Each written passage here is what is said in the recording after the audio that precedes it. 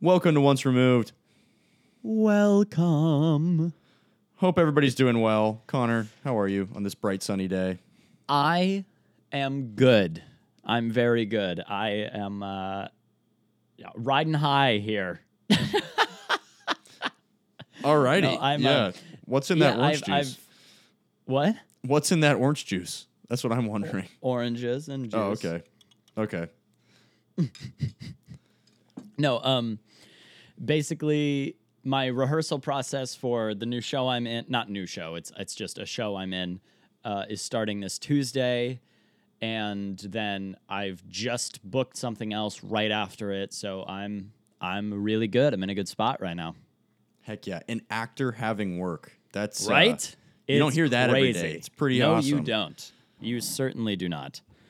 Pretty freaking cool, if you Mic ask adjustment me. there, sorry. Yeah, man.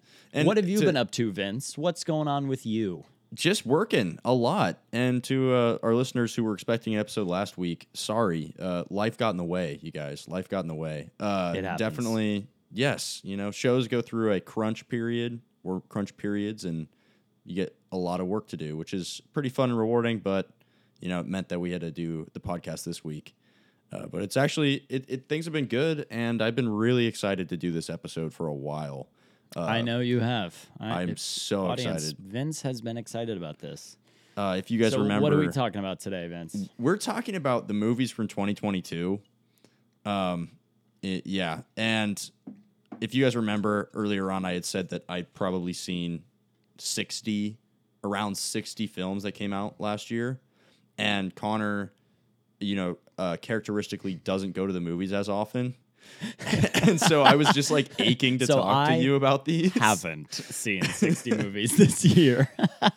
But thankfully the Oscars were rolling around, and you were down to go like, hey, I'm gonna watch almost all the best pictures. I'm gonna watch some of these movies that we're talking about, like people are talking about, so that we can actually talk about them finally and go over them and share our thoughts. So I feel like I've probably shared my thoughts on a lot of these films randomly throughout different episodes, and I'm just excited to hear what you think of them, and then to actually be able to talk about them just for fun, because we haven't spoken about them yet, and we they're really good haven't. movies. There's some good movies. Absolutely, this year. there's some. So spoiler for me, I still haven't seen all the Oscar wins. I've seen like the winners. I know that sounds terrible, but like I've seen ones that won, and then I just missed some of the others, and some of them I really want to see. I just haven't been able to squeeze them in to my very tight schedule, obviously. Because he's an actor. He's a working actor, you guys. Yeah, it's such a busy life I live. No, but the ones I have seen, I'm very impressed with. I have opinions on them. So let's get going. Vince, what's the movie that we have wanted to talk about? You have wanted to talk about. Yeah. Oh, God. Since it came out. I know what the answer is. Yeah, I mean, to break it down, it's the film that swept the Oscars this year, and it rightfully so. It deserved to sweep the Oscars, in my opinion. Everything Everywhere All at Once is definitely one of the movies. Before we talk about it, though, I just wanted to break down real quick. The Best Picture winners nominees this year were that film. There was Tar, Banshees of Inisherin, All Quiet on the Western Front, Top Gun Maverick, Avatar, Way of Water, Women Talking, Elvis, and then I feel like I'm missing The Whale. something. I don't think The Whale got nominated for Best Picture. I think it did. Let me see. I have it right here. I think it was just an actor's nom, similar to After Sun, which is another film. I don't know if you got the chance to watch that one. That's one I've been dying to talk about. Where's the Best Picture? I have... It was a lot this year, and the fact there that were Top like Gun 9. and Avatar got nominated, and that was cool to see that to see popular films actually get The Fabelmans. The Fabelmans. Thank you. Yes, that was the last one. It's not The Whale. It's The Fabelmans. The Fabelmans. Yes. Yeah. Which okay. I'll be real about The Whale because I've seen it very recently. Ooh. Okay. I think I'm gonna agree. I don't think it deserved to be nominated for Best Picture. I think Brendan Fraser deserved the win, but I don't think that movie in itself was all that, amazing in the same sense that Everything Everywhere All at Once was. You know what I mean? Yeah, I totally hear you. And knowing that it was based off a play, it felt very much so just like a play put on film. And yes, it was still good, but amazing. Overall as a film, it's like that maybe isn't the best, picture nominee. So I'm glad that it didn't quite get there. But I also think that, like you said, Brendan Fraser winning was really cool to see, and that performance was pretty killer. So yeah, and I'll be real. Whenever with Brendan Fraser especially, his comeback was something that we all wanted to see so bad. He seems like such a great person, and to have all this bad stuff happen to him that we could go, more in depth, but we won't. Everyone knows the story at this point. I was like, okay, did he win because we wanted to see him win that bad? Or did he win because it was the best performance of the year? I was going into it kind of skeptical, like, was it handed to him? And I left that movie going, no, that was a brilliant performance. It was like, you don't realize he was that good of an actor because he hit all of The Mummy and whatever other movies he got famous for, Looney Tunes Back in Action specifically. I love that movie. That was me and Vince's favorite movie as a kid. It really was. Yep. Yeah. So, I agree with you. You definitely. I was scared that he was being handed the Oscar because we felt like he deserved it, or we felt like it would have been good to see rather than he deserved it. And I believe now, after seeing it, that he deserved it. Yeah, I totally agree with you. And then on the flip side of that, I am so glad that not only did Everything Everywhere win Best Picture, Best Director, Best Screenplay, so many other things across the board. Best Editing, that was actually a really nice surprise to see that as well. Yeah, it was. But the acting, the performances that it won for, that movie came out in like April, I want to say. It was early April. And I was not expecting anything. I'd maybe seen the trailer once. And I was just starting to watch movies very consistently in the theater at the beginning of last year because I was working at AMC. I just quit my job at AMC Theaters or something like that. And I just went into some tiny little art house theater alone in the middle of the day on a weekend to catch this movie, not expecting anything. Yeah. And I just get to like 2/3 of the movie and I'm just like crying alone in this theater because the movie's so moving and powerful.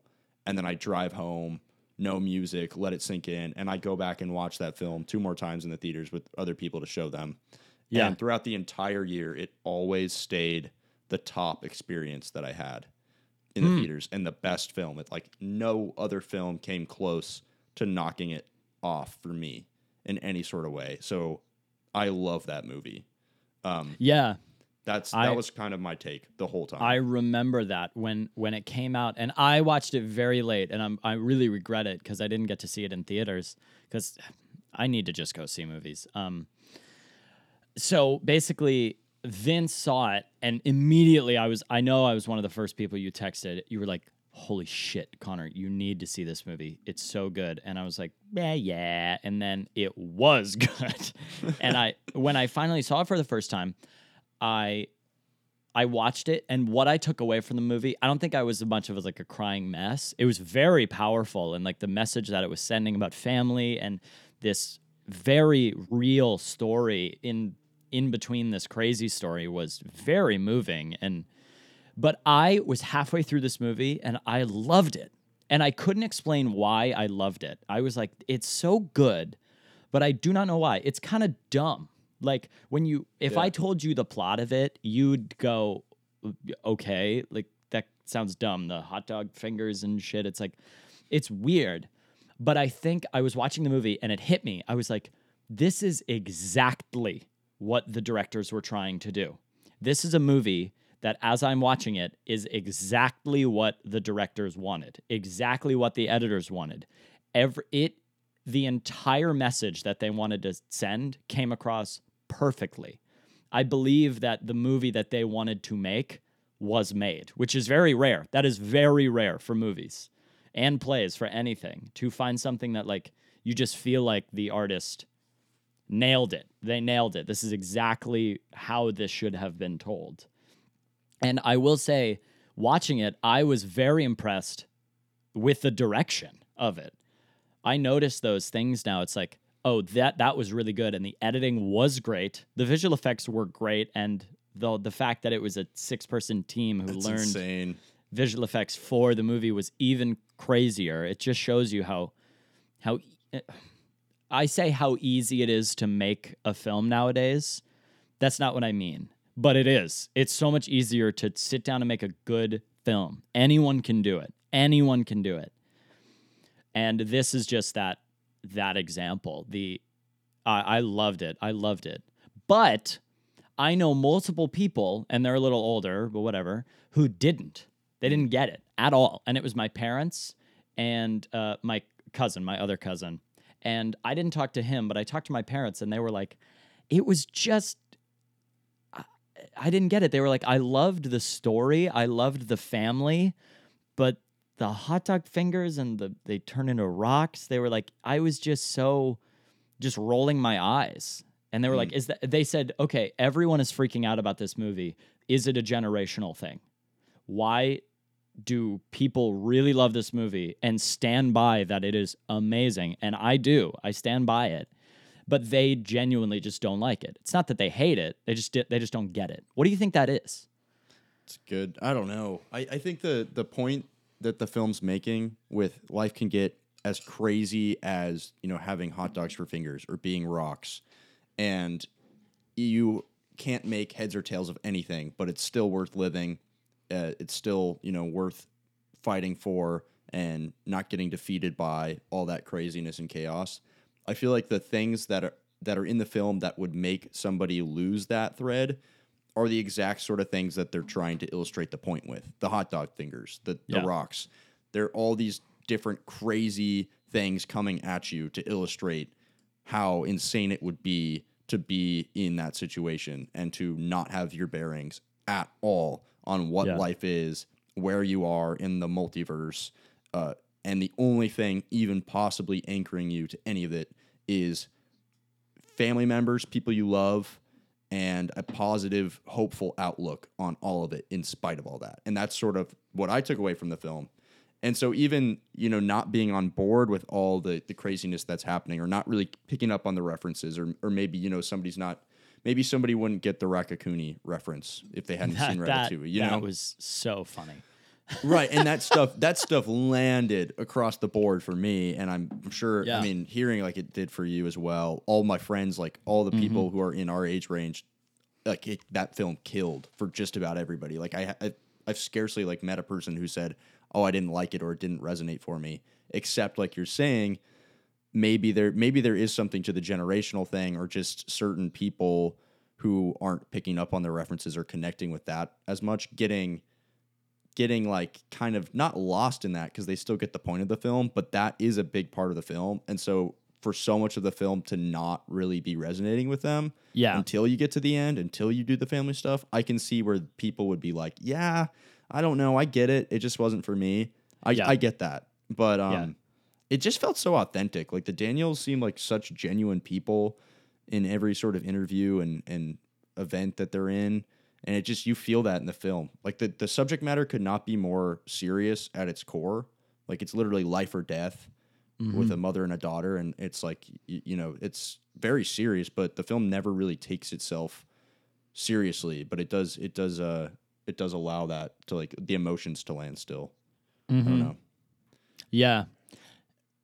Yeah, it does. And you're right. Going back, it's like, I get it. If you don't vibe with one thing that they Raccacoonie, is that what they called it? Yeah.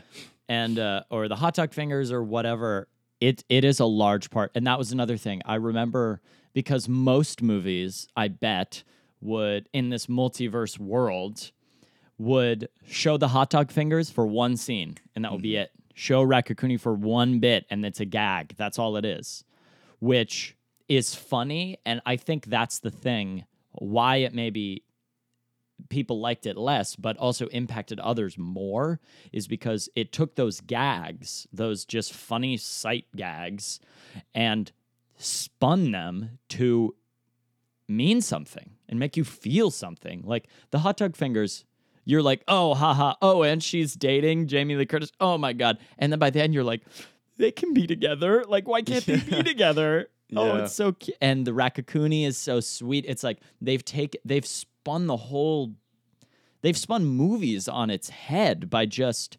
making something so proudly weird and proudly different that I think watching that movie, I was like, movies aren't going to be the same after this one. Not that I don't think it's going to get worse. I think people are going to see this and go, okay, we can do anything. Let's experiment. Let's try something new. And I'm really excited for what's to come because of Everything Everywhere All at Once. Yeah. There's absolutely nothing in my head to compare it to. That's another thing that I respect so much about the movie. It's just, it's about as original as it gets. Absolutely. It really is. And it's funny because it's kind of like at the same time as it's picking up sort of on the multiverse trend in movies, it's also at the beginning of that as a thing, bouncing off like the Marvel movies that are doing that. But yeah, it's doing it in just such a clear-cut, original, artistic way that it's just goes beyond anything else out there. It's insane.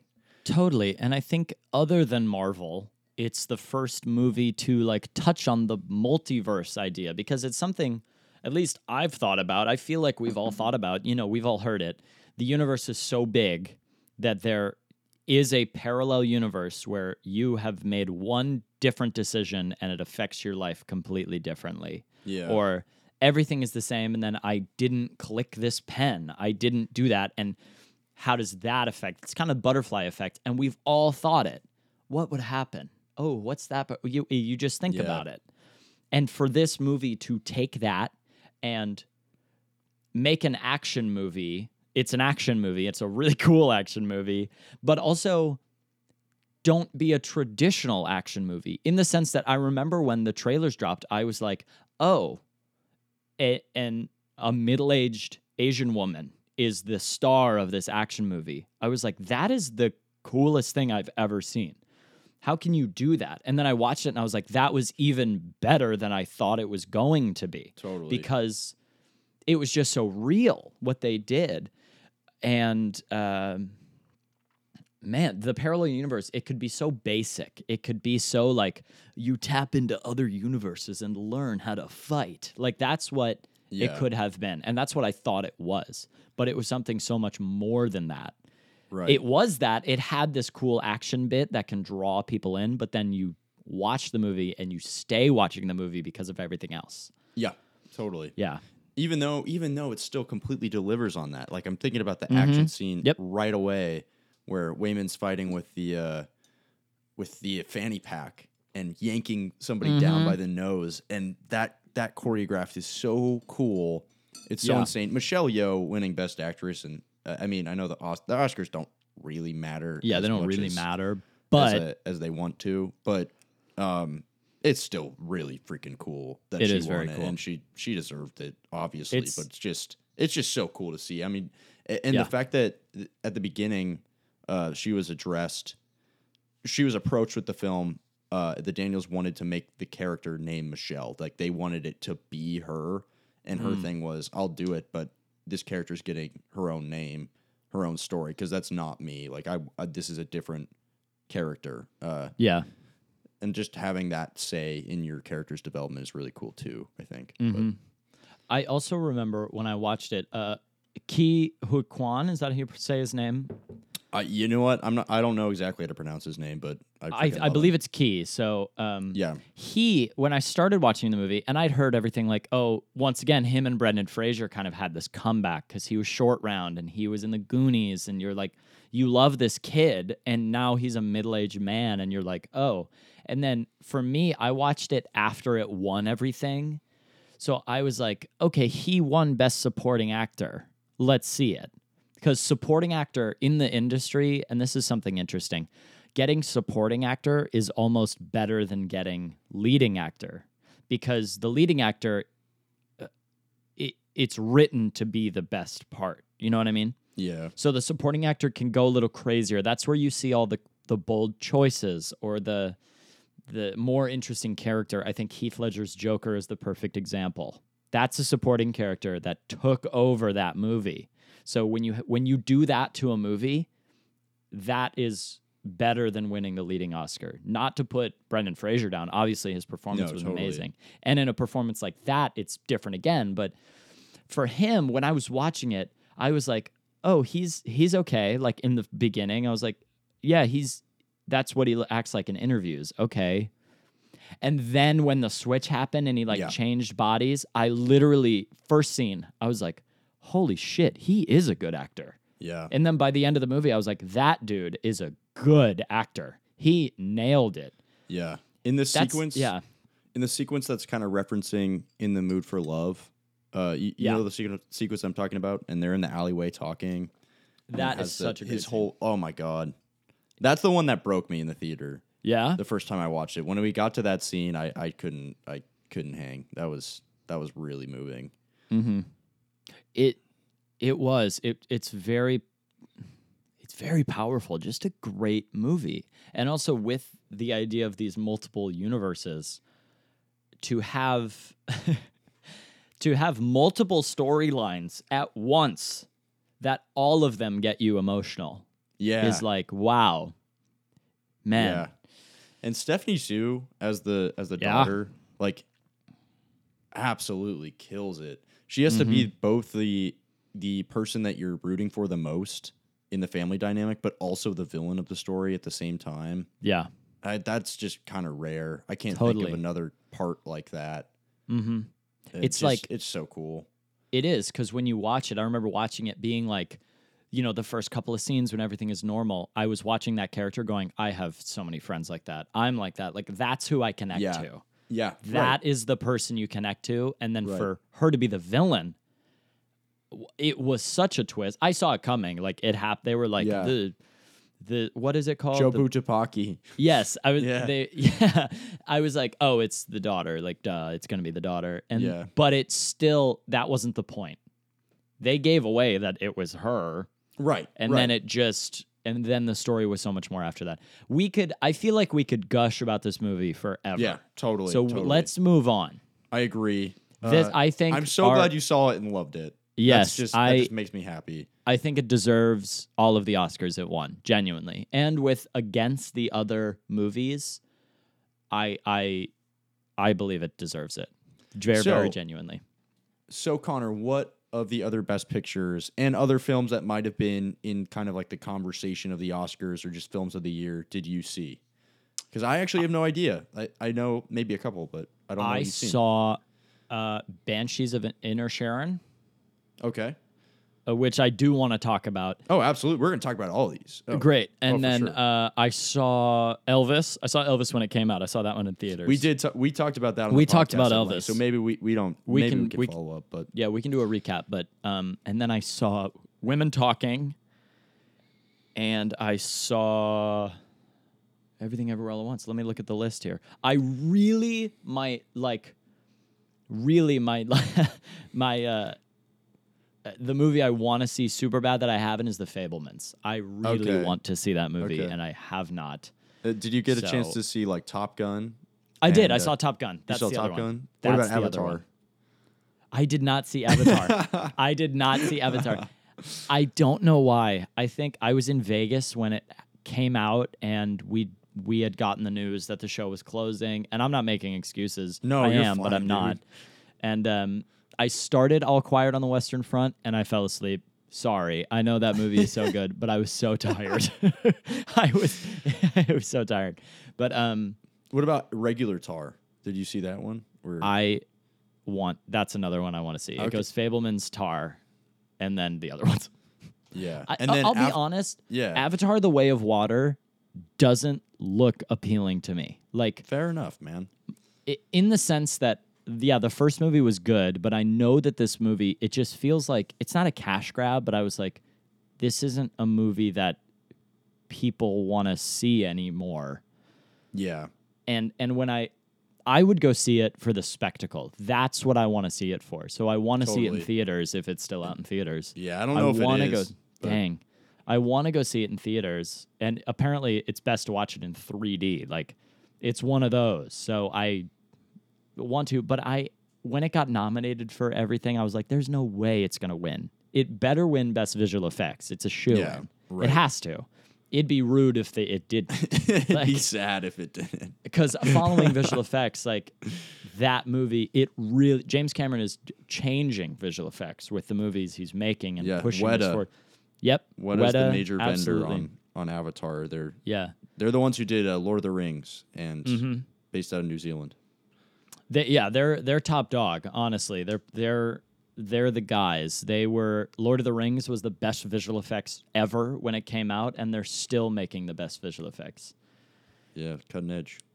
Yeah, very cutting edge. And I think, sorry, continue. No. I was just so then you said you saw Nope as well. That was one. That was one that I'm a little bummed. Kind of didn't really get any attention.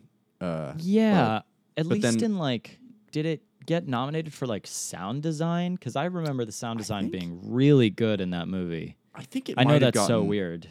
No, yeah, it really was. It might have been for that. And the Batman. And the Batman got some nods. The Batman got makeup. I think going to Banshees of Inisherin, I think Colin Farrell should have been nominated for Best Supporting Actor as the Penguin rather than the lead in Banshees of Inisherin. That movie was like good. It was good. It wasn't bad at all. I'm impressed with the performances, but it was weird. And it's one of those movies that you finish and you're like, okay, that had no point to it. You know? Like, I liked it, but I was like, that was a movie that exists now. Oh, my God. We have the same opinion. We have the same opinion. Okay, thank you. Thank God. Everybody was like coming out of that film kind of raving about it or it just didn't land for me, man. I thought it was good. No. I thought it was fine. Yeah. I watched it on a Friday night, and I should have just watched, like, Black Adam or something and detoxed differently because, you know what I mean? Like, it's just one of those things where this film, it's very just kind of there. Yeah. I'm not describing it well. I feel like I went in one ear and out the other for me a little bit. Yeah. The movie felt so, like, British. It felt like The Lobster. And I know The Lobster is technically a French movie, but, I mean, it's Colin Farrell again. It was just, it's a movie that something happens, and that was the movie. Like, okay, this happened. I remember I read the plot summary for it. It was like two lifelong friends. One of them breaks up the friendship, and there are dire consequences to this. And I was like, oh, what's going to happen? He cuts off his fingers? What? I was like, what? Huh? Okay. Weird. And I think the performance I was most impressed with was Barry Keoghan. Really? Okay. Yeah. Him and Brendan Gleeson, Brendan Gleeson was great. I think Barry Keoghan, watching him play that character, I was like, I know how hard that character is to play, and to make him so casually in the world and not very, like, he didn't stand out all that much because he did so well in it, I think. Got you. That you know what I mean? Out, I guess, yeah. Because I was watching it going, okay, what's up with this kid? Like, in my mind, I was like, okay, I think he's like, is he on the spectrum? Something's up? And they didn't know what it was back then. Obviously, they can't talk. They didn't know. And to play that so convincingly and to make this character likable and hateable and annoying at the same time was very, very impressive. Yeah. His character is just very... it felt very sad that he sort of didn't get to win out in the end. Yeah. You know, that was definitely the bummer of the film. Honestly, that was kind of like the emotional thing I remember the most from the movie, was just being really bummed that he just kind of didn't get his day. And the stuff between Colin Farrell and Brendan Gleeson, I guess I didn't connect to or care about as much. Although, yeah, I don't know. Like, I love In Bruges. I remember liking In Bruges, the other Martin McDonagh movie with haven't seen it. I need Colin Farrell and Brendan Gleeson. I don't know. I guess I just came in and came out and was utterly unaffected. Yeah. And that's not a bad thing. I think it's a fine film. I can understand why people like it, but I just didn't I didn't have anything to say about it, and I didn't think about it too much afterwards. Yeah. Very well made. Cinematography was great. The locations are beautiful. I think there's a lot to praise about that movie, but it just overall, it wasn't it. Yeah, it didn't hit. It didn't hit in the same way. Totally. I was worried that was going to win Best Picture. That was my gut instinct, was that it was going to win. It felt like that. You know how it normally kind of goes for that movie. It filled that sort of spot where it's like, yeah, it's well made enough. It's got a good enough cast who does well with the performances. It's palatable. Nobody's not liking it, but it's just sort of there. And I feel like those are the types of films that usually get the recognition and kind of take the spotlight from the Everything Everywhere All at Once's of the year. Yeah. Totally. Like, yeah. I mean, but the fact that, Parasite winning a couple years ago, this year going pretty well. Yep. I think that bodes well for me still caring about a little bit about what the Oscars have to say. Yeah, agreed. Okay, moving on from that, let's talk about to me, was the surprise, one of the surprises of the year, Top Gun Maverick. Yeah. What a great movie. It really was. It was such a good movie. I was so surprised. I feel like I went into that movie expecting, because if you rewatch Top Gun 1, not it. It's not that good. It's really not. It's super sexist, which bothers me. Like, it's okay. He's such a misogynist piece of shit, and the only emotional connection I had to that movie is Goose. Yeah. He's a great character. You really like him. Genuinely, you really like him. And then when he dies, it means something. It matters. That hits. And they did that on purpose. I mean, they wrote the most likable character, and then he died. But Top Gun Maverick took the idea of Top Gun, and I think that's what it did. It didn't take, like, the plot of Top Gun. It took the idea, the best parts of Top Gun, and made a sequel on it. And, like, Miles Teller being Goose's son, such a good idea. They look so similar, too. That was shocking. And you get great jet fight scenes. The jet scenes were some of the best I've ever seen. Some of the best action and, some of the best stuff I've ever seen on screen. I'll be real. Sound design was phenomenal. It was very well acted, surprisingly. It was exactly what we wanted in the Top Gun sequel, plus some. Absolutely. So, yeah. It's just taking, exactly like you're saying, taking a film I didn't care about at all, no attachment to the first film, and then going in and just delivering on following up on that film, and also just making really, really solid modern action, like some of the best that I've seen that feels realistic. Yeah. There's a difference between, I think, like the VFX for Avatar winning. Like, that makes sense. But that's spectacle. That's like you're watching that work, and it's there, and it's loud, and it's there to wow you because it's CG giant blue people in an alien planet with a bunch of water effects. Like, that clearly is doing its thing. A film like this, though, is so masterful at taking, like, visual effects work and just stunt work and just filmmaking across the board and using those techniques to make it feel really real in a way that I haven't seen in other action films, especially not with, like, jets. I mean, that's the thing that's so impressive about it. You have action films that feel realistic. You have, like, John Wick and stuff like that, but how often do you see, the action sequences in a plane not sticking out with green screen or sticking out and just feeling off? Because they always have. I can't name a single movie that hasn't felt off in those moments in some way. And this was the first I've ever gone into and gone, they nailed that, and that's all I needed. But then all the other stuff is also pretty good too. And that's sort of the best you can expect out of a film that's, it's not aiming for anything above just giving you a really good time. And it does that. Yeah. And I think everyone came in expecting this is going to be a good time. And it is a good time, plus some. Yeah. It's a movie that had emotion, had a real emotion this time, unlike, the first Top Gun. That had emotion, but Top Gun they even sucks. like kind of fly by Goose's death real quick. But the second movie is just built on Goose's death. Yep. And that idea and what he is going through after that. And it's the opening scene, what is so good. I guess the opening sequence of him like flying and going Mach 10, right, or whatever. Oh yeah, shoot, I don't remember.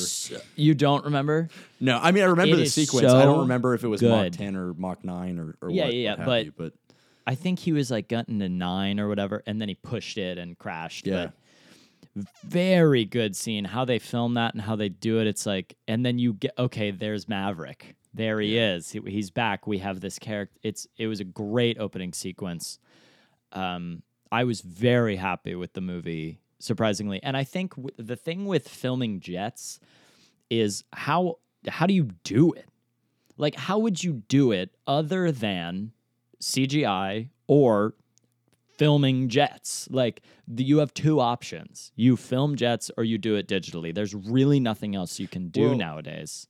The beauty of it is they found a way to blend the best of both elements. Like they did as much as they could practically in a safe, reasonable cost-wise way, and then filled in with what they couldn't do effects-wise. And it's just like that's so clearly the best way to make something look realistic and come off the right way. And that's exactly what they did. Like it's just it's just insanely impressive. And that's what they're doing with like the Mission Impossible movies too. And pretty much anything Tom Cruise is touching. Yeah, right Tom now, Cruise is really the pioneer. Yeah. Same with like Christopher Nolan. I think he's someone who has a lot of practical elements and then touches CGI on top of it to make the practical look even more real. Yeah. Because the practical effect, it's not real. It's happening, but it's not really happening. So you often have to add digital effects onto it to make it even better. And I think nowadays, let's talk about this. What do you think? Do you think it would be a good idea, bad idea, neutral for the Oscars add a best practical effect? Because there's best visual effects, best practical effects. Yeah, so I'm honestly not sure if the visual effects category covers the special effects as well, which covers like practical effects and stunt work or any of that. I'm not sure if it does. I've never looked into that. I don't believe so. I know, yeah, because terminology-wise, there's a difference between those two, but I don't know if the category is just using the term generally to cover it. Because if it is, then those are two very different things, and I feel like some films are stronger at one than the other, and I would love to see that as a category. That'd be really cool.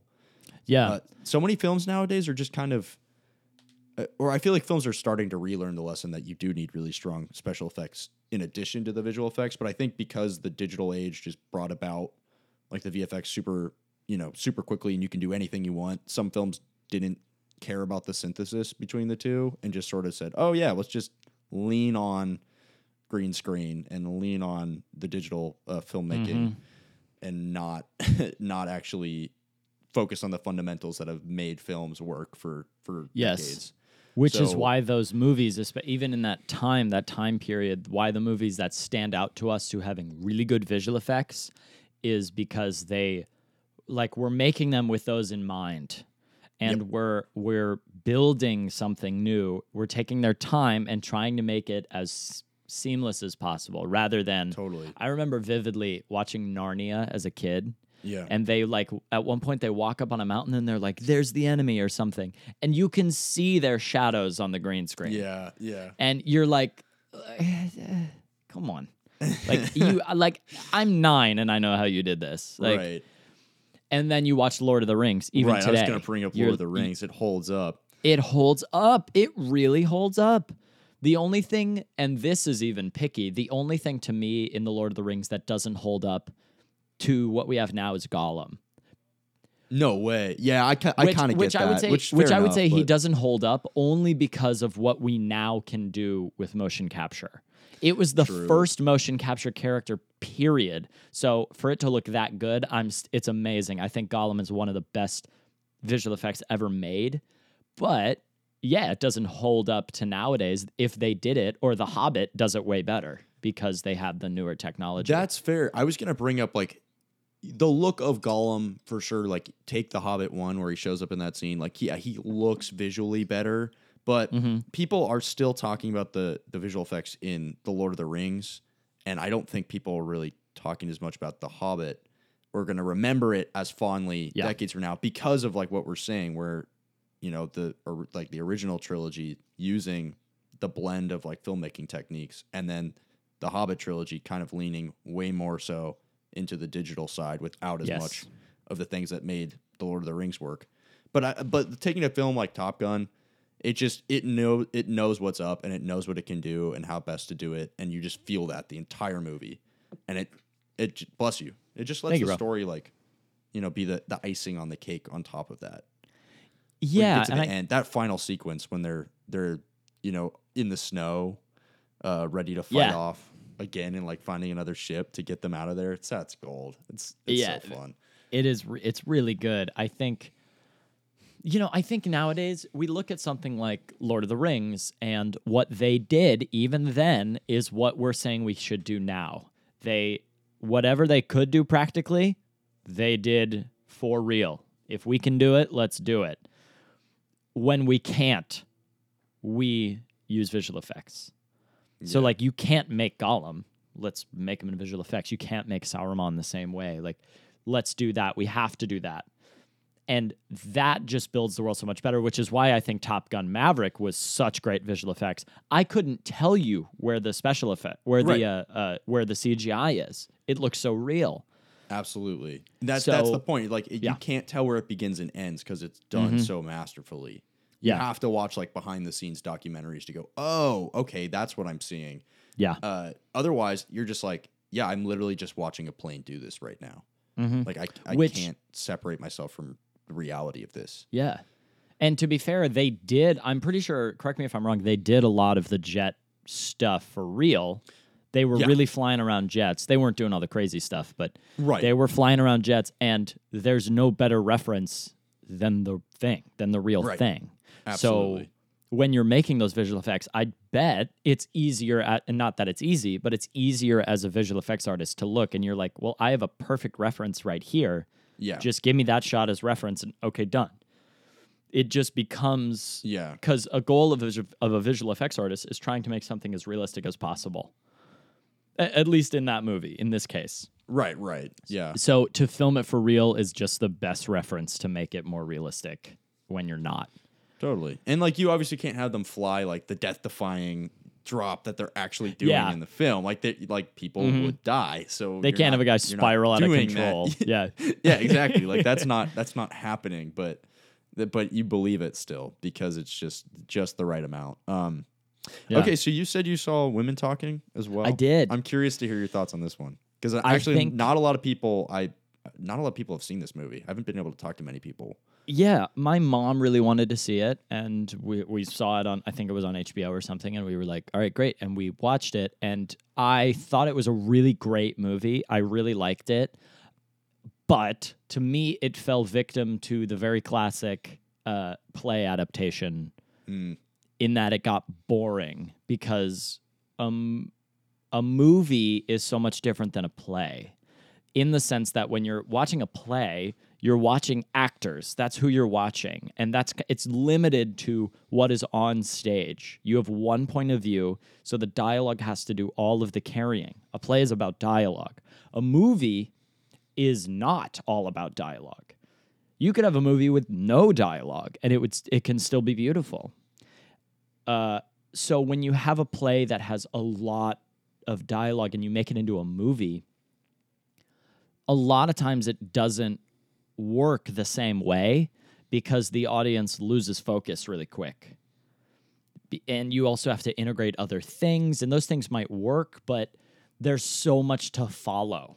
And movie audiences aren't in the same way prepared to do that as a theater audience. Like when I go to a play, I know that I'm going to have to sit and pay attention because I could miss something. When I see a movie, I obviously am paying attention, but you can miss a line. Yeah. Not in a play. Or maybe not. And so I think Women Talking was really, really good, very well acted. It was brilliantly acted by all those women. But I think the movie overall fell victim to the it got a little boring side of a play movie. I hear Fences. We talked to this about with Eric, right? Yeah. Fences is a phenomenal play. Great movie. The movie is harder to watch than the play because it doesn't feel like a movie. It feels like something else. I totally hear you. I don't think I agree on this one, but that was my primary concern starting the film. Yeah. For me, it landed successfully in that regard. I think the reason why is because anytime that I was almost there where it was like, they've been in the barn talking about this just a little bit too long, there'd be some element of like a flashback sequence or something happening outside of that setting that kept my interest going, added something new to the table, and made the conversation have a little more life. I definitely still see what you're saying, like symptoms. Like, it is a very dialogue heavy movie. It's called Women Talking. It is women talking. Yeah. Like, it is super heavy on that. And it definitely feels a lot more like a play than a lot of different movies. Like, you can definitely feel that. But take something like The Whale. The Whale for me felt a little more like blocked out and staged and one location, and it felt very trapped. That film, totally. This film to me didn't have that same feeling because I just felt like they knew when and how to break it up. Yeah, and it also wasn't that long of a movie. It was only like an hour 45, which that just was perfect. Like, it ended at the right time. Yeah. The content, like the content of the film itself was pretty engaging and moving. I don't think it was like the best film of the year by any means. I think the fact that it was super grayed out, like it was very colorless. I know that's intentional, but it made it kind of brutal to watch and not. I know it's intentional. Like, it's supposed to be a brutal film. Like, the subject matter is very brutal, but it is not. It's not a pleasant movie at all. Yeah, I think I agree with you 100%. And I'm not saying that Women Talking was a bad movie by any means. I think it was a great movie. Yeah, you weren't accusing me of that, but I do think it was very dialogue heavy. And like The Whale, I think The Whale is also based on a play. I don't know how much they lifted directly into the movie, but you're right. I don't think The Whale deserved to be nominated, but I do think Women Talking did. I think that it was very well done. And you're right, it was short. It was the perfect amount of time. I was engaged. I followed everything. I really liked it. I loved the performances. It just, to me, wasn't the best movie of the year. Yeah. It wasn't the best thing I've ever seen. Like, I didn't leave it going, oh my God, everyone needs to watch that movie. Right. That was me with Everything Everywhere All at Once. Right. You know what I mean? So when you have a movie like that in a year, that's the win. That's what stands out. Yeah. So I guess Women Talking just didn't stand out to me.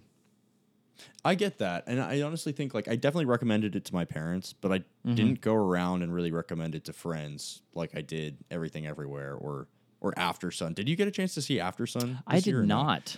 Okay, that was one that I, understandably so, wasn't nominated for Best Picture. The only nomination it got was for Paul Mescal as Best Actor. Yeah, that movie was up there. Other films. Yeah, I don't know. That film was really, really good. I don't want to say anything. Maybe we will get a chance to talk about it if you do end up watching it, but that was one that I was a little bit annoyed that it kind of didn't get as much recognition. Yeah. In the same way, like The Lighthouse a few years ago didn't really get recognition. We were so bummed. That was one for me where I was like, so bummed. Whatever. That's still a crime. And I know that there's probably movies that... I think that's another thing. Horror movies do not get the same attention. No. And this year, we talked about this. Literally, we talked about this with Ryan. Horror movies, 2022 was the year of independent horror movies. There were really, really great movies that came out. Yeah. That does... to not even... Barbarian. I haven't seen Barbarian. Oh, no way. Okay. I've heard that's like the best one, but even Nope for me. Yeah. Really? It's like, so it's funny how we just kind of pick and choose. Like, Jordan Peele made Get Out, and that was a phenomenal movie. And I don't think Nope is as good as Get Out, but to deserve nothing, no acknowledgement at the Oscars, because it's scary? It doesn't have a message to say like Get Out did? No. Neither did Banshees of Inisherin. Like, it didn't have anything to say. I felt like the thing is too. I like Nope because I felt like it did have a lot to say. I just don't think it hit me. I don't think it really hit me over the head with it. Yeah, I don't know. I really like that movie. I do too. That movie stuck with me. Very good movie. It's the most original like alien movie I've seen in a long time. Yeah. It took that idea of aliens and said, what if they were today? And it's right. Like, we'd be filming them. How can we film this thing? And very, very interesting. Shockingly scary. I wasn't ready for it to be as scary as it was. Really? Okay. I wasn't like shitting myself scared, but the alien stuff wasn't all that scary. Right. The scary stuff was the chimp. What was the chimp's name? Really? Oh, Gordo? Gordy. Gordy. There we go. Gordy the chimp. That's okay. That's how the movie opens. And then when you see the scene and Jordan Peele is a very good director. He just knew how to make that scary. Like, this is a wild animal. And I mean, when you rewatch Nope, that's what the movie is about, is wild animals. And they're wild animals. You can't the alien truly tame it. Exactly. Right. You can't truly tame it. You can't truly film it even. It's not. Gordy was just, I remember sitting there like, oh my God, I can't believe, because you've never seen that before. And especially going into this movie expecting aliens and you leave remembering the chimp that killed a bunch of people, you're like, that's funny. Yeah. Very interesting. I loved Nope. I loved it. Yeah. It felt to me like a movie that, I guess, like, it feels like a movie that has a lot to say, and I'm just not picking up on all of it. Yeah. Like, I want to rewatch it again because I don't think Jordan Peele would have made a lot of the decisions he made or had the scenes that he had in there without, like, a super important purpose behind it. Mm-hmm. And I feel like I'm missing a lot of the point. Yeah. But I know I am. Like, I still love the movie. I just feel like I need to figure out more from it. I would say rewatch it and think about how they treat animals. That's I think because the first time I watched it, I was like, what? And then I watched a couple videos. I watched it again, and I was like, oh, okay. I get what they're trying to say. And it's not as deep as Get Out, and it's definitely... It's better than Us. I didn't like Us all that much. Sorry if that's but it has something to say, and it's not all that important, but it's very interesting, and it's more of a take on Hollywood rather than society. So I just think I really loved it. Yeah. Yeah. What other movies? So what other movies did we not cover? I know we talked about Elvis a while ago. Yeah, I was really positive on it when I first saw it, and I think my opinion soured as the years gone on. I think quite a bit. I'm inclined to agree. I haven't rewatched it since I saw it the first time, but I don't remember it as fondly as I did. I remember watching it and thinking the movie was too fast when I wanted it to be slower, and slow when I didn't really care. You know? Yeah. I think just the whole like arching story, they could have focused on other things. And I still think that Austin Butler was phenomenal. I totally. When it first came out, I remember like Austin Butler's gonna win. And then Brendan Fraser came in for the steal, and that was a surprise to me because I remember being like Austin Butler was so good, and he was. But Elvis, what is that? Yeah, what do you think of Elvis? I don't really have anything else to say or add. I don't think. I think it's just kind of the things that wowed me when I first got out of the theater. It was a really nice theater experience. I thought it was fun in the movies, and there was a lot going on, and his performance was so good that it's just sort of like and then you kind of walk away from it, and you're like, all right, what's the film really saying? Not really anything, not really anything much, because it's turning him yet again into like a legend. Like you're not. I don't think you're supposed to take it seriously as like a comment on his actual life, because it's breezing past controversial stuff. And, totally. And it's like, that's cool. Like, so I'm supposed to, okay, I'm taking him as a character, and I'm not really taking this film too seriously then. So, all right, then I'm having a fun time with it. Okay, cool. That was a cool enough experience then, and I'm not going to think about it too much more, because if you're not taking like the heavy subject matter of his life as seriously, then I'm not going to take the film seriously as biopic. I'm going to take it seriously as like a fun experience of music and performance and sound design and editing and like a flurry of random things being thrown at me. And it's like, oh yeah, it's cool. It succeeds in that. In no way do I think it should have been nominated for Best Picture. Like, that's kind of crazy to me, actually. Really? That it was up there. Yeah, I mean, like, funny. I don't know. There are a lot of. I mean, once again, I saw a lot of movies this year, and that was definitely not near like the top of the year by any stretch for me. So I don't know. Even though if you go back and listen to the episode where we're talking about it, I feel like we are very, very positive on it. Yeah, so there's stuff to like for sure. There definitely is a absolutely. lot to like. I do not think it's a bad movie at all. I just now have a different opinion on it, you know? Yeah. Yeah. I don't think it like stays with me as well. But did you end up watching like, I don't know, I'm trying to think what other popular films came out before we Glass Onion? Did you like Glass Onion? Did you see Glass Onion? I did. I saw it twice. Oh, right on. Fan? I liked it. Okay. It was good. I mean, I don't think it deserved Best Picture nomination. I don't think it. I couldn't really think of what it deserves. I thought it was a really fun movie, a really good time. I'm really excited for what Rian Johnson does next with that character. What a great character and performance from. Daniel. Daniel Craig. Daniel Craig. Jeez, why did I not remember that? Great performance. Really interesting. I'm excited for the next one. Was it the best movie I've ever seen? No. Is it better than Knives Out? No. Oh, okay. It's different. I think it is. I think it is. You do? Okay. I do. You know what? Actually, I rewatched Knives Out. I wasn't even nearly as wowed the second time. The first time I remember watching Knives Out going, this is the most like new cutting edge mystery movie I've ever seen. And I stand by that. But on a rewatch, I'm like, Yeah. But Glass Onion, I will say it is more fun to rewatch it. Yeah. Yeah. Because that's one, when you understand everything, it becomes even more fun. Rather than Knives Out, when you understand everything, you're like, I just know where this is going. Right. And then the fun's kind of gone from it a little bit.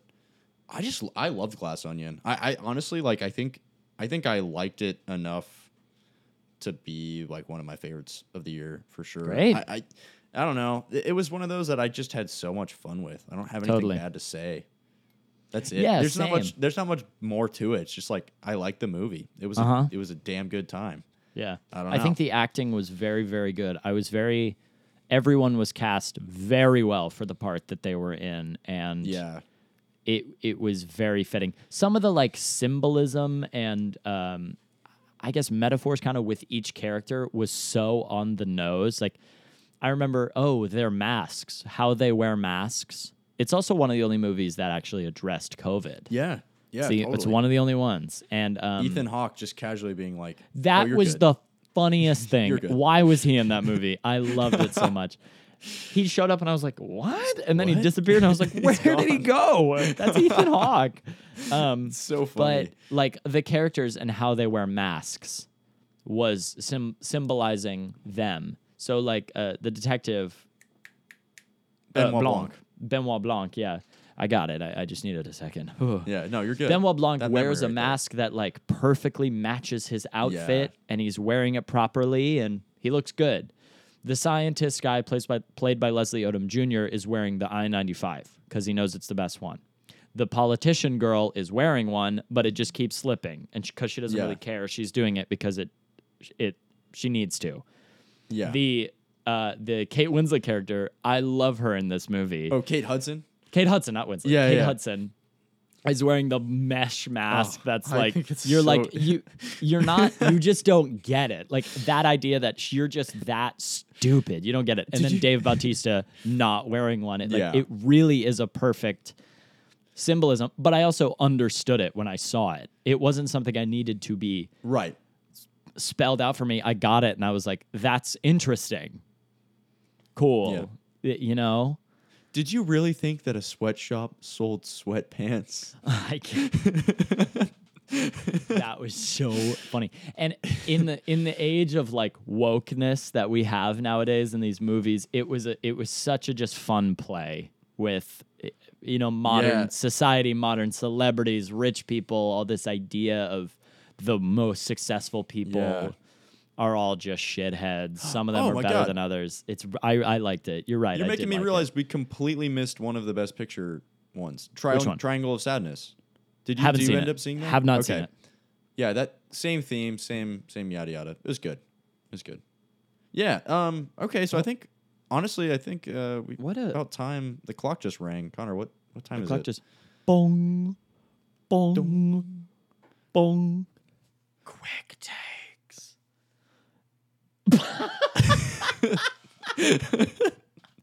What on earth was that? I hope my mic picked that up. But yeah, it's quick takes. Everybody loves the quick takes. It's quick takes with Conor and Vince. Yeah. Wow. Woo. You know what, guys? Welcome to Quick Takes. This is the part of our show. Yeah, that was the worst one yet. No, it was great. that was welcome really to Quick fun. Takes. This is the part of our show. It's the end of our show where we give you a take and you take it quickly. Absolutely. Vince, what's your quick take? My quick take today is two of them. One is okay.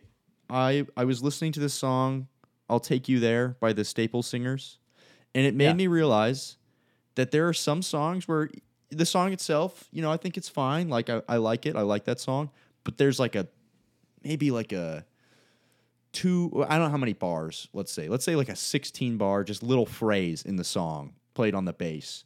And it gets me every time, So I'll play that song over and over again just to get to that spot, like a minute, 15 seconds in, where the bass just comes in and it just plays like one of those bits that I just like. Oh my god, that takes me there, And there's a couple other songs like that. It takes me there, like that, like just that little slice. Hey. And I'm thinking like there's a section of All Along the Watchtower, in Jimi Hendrix's solo. Yep. And it's about the same length. And every single time I get to that part of the song, I just it's euphoric because that bit just takes me there. Totally. I'm wondering, my quick take's that. What do you have any sections like that pop out to you where maybe the song you like, but that bit just takes you there? Yes.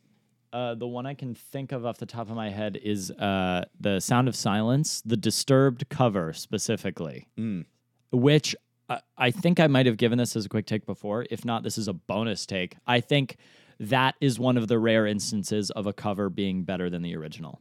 I think the Disturbed version of Sound of Silence is better than the original just because of how they added to it. But the part where he just starts growling in his voice, you think this metal singer, how can he interpret this song? And how he does is just so great. And he's like silent raindrops fell. It's how he does that line is so good. Yeah, I would say that one. But that's a great song. So I don't know. There's a ton. Dang,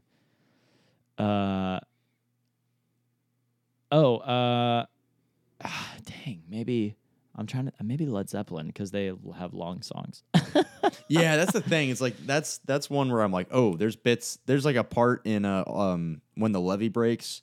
I think the first time they drop in the you're know what I'm talking about. The first time that comes in, you're like, holy crap, that was cool. Or the end of Stairway to Heaven, the guitar solo into the end, I think is, and obviously that's one of the best songs ever written. And I've talked about how much I love that album, Led Zeppelin 4. But the beginning of Stairway is very simple, and then it hits the solo, and the solo's so good. And then that verse right after, and as we wind on down the road, you're like, oh my God, this is so great.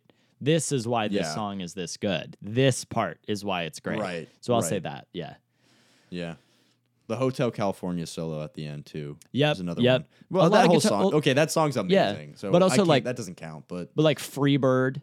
Yeah. The solo is that you're watching. You listen to the song. Best guitar solo. Yeah. You listen to the song for the solo. It's so good. Yeah. And I'm thinking, I guess with the I'll Take You There, that bass part, it is literally just the same phrase, probably 4 to 8 bars repeated twice, and that's it. It never comes up again in the entire song. It just comes in just that once out of nowhere. Yeah. And it's just awesome. And I would listen to a whole song built around that, but it's that's it. That's all you get. I think in that vein, I think Mac Miller, when he did library performance. What was those on oh shoot. I don't know it. Oh, it's on the it's on. Oh no, it's like a news source. It's really good, but it's people will know what I'm talking about. And Thundercat is playing with him, and there's that one section where he's like, "You didn't understand why you needed the most," and like Thundercat just goes ham for literally 3-4 beats, and you're like, that was the best part of the song. Even the band just goes, oh, like they all knew that was the best part. So like that, I think bass players get that advantage a lot. Bass players and drummers, or In the Air Tonight, like Phil Collins, the drum part.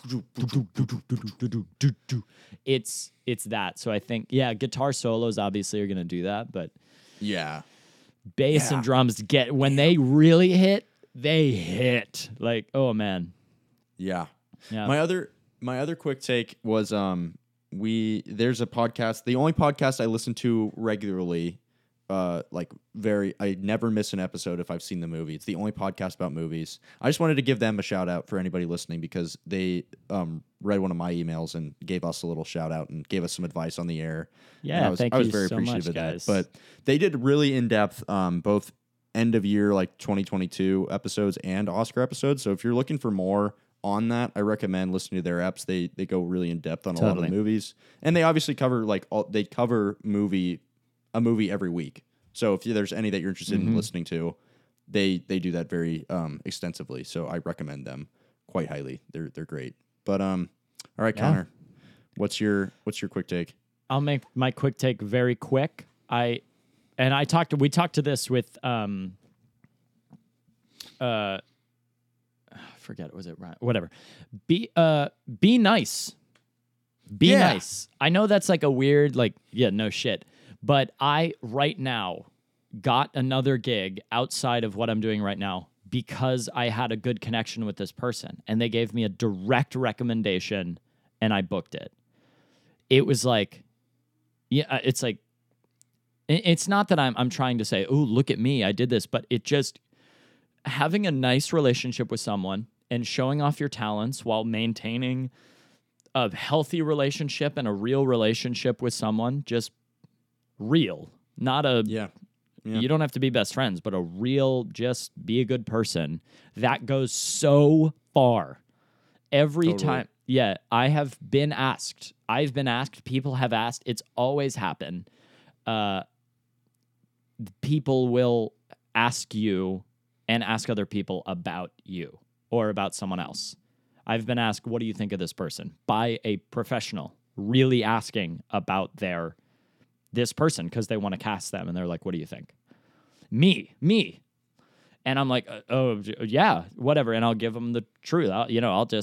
You have to, but just be a good person, because when we talked about this, when people like you, they root for you, they want you to succeed. So that's always going to go far. And that's just a lesson that I've learned within these last days, and I'm really seeing come to fruition.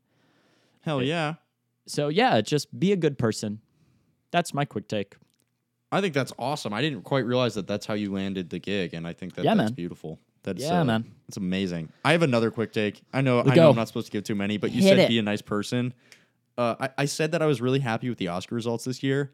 I have one amendment to that. Oop. I went to the theaters and I watched all the live action shorts and the animated shorts nominated this year. Okay. Not the documentary shorts, just the And okay, so I saw all of them. I liked all of them to a certain extent. There were some I liked more than others. Really happy that Irish Goodbye one. I thought that was a better Banshees of Inisherin condensed into a shorter movie. Wow. However, the animated short that won, I hated it. I hated it so much. Okay. And it won Best Animated Short. And it was up against really solid, great animated shorts. The Boy, the Mole, the Fox, and the Horse? Oh, yeah. Dude, this movie was my nightmare. It was like, It was 40 minutes long. Oh. The animation wasn't bad, obviously. Like, the animation was nice. It was an Apple original, good cast. I'm sure the people behind it loved what they were doing, and I'm not trying to shit on them, but it just didn't land for me at all, because it felt like every moment was just sort of like this Hallmark card setup for a lesson for this really like bland little kid who's just the most basic, like Christopher Robin, but blander. Like just vanilla paste, just nothing going on, right? Okay. And he's walking through the woods and he's lost. And there are moments where like the mole goes to the little boy, he's like, what do you want to be when you grow up? And the kid's like, kind. And then it just stays like silent for 20 seconds. And then they go and do something else. And I'm like, no kid, that doesn't mean anything lesson-wise to a kid watching that. They're not, like that just doesn't, what? Or to spoil the ending, the horse is like, they meet the horse at the end, and they've only known the horse for 2 minutes. And the horse is like, there's something I haven't been telling you guys. I can fly. And then these wings just like pop out. And then they're like, that's because, if you believe in yourself, little boy, you can do whatever you want.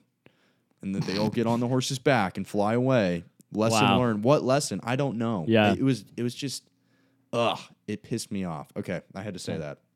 Well, that brings me to one of what I think is one of the best animated movies ever, for children especially, and for adults.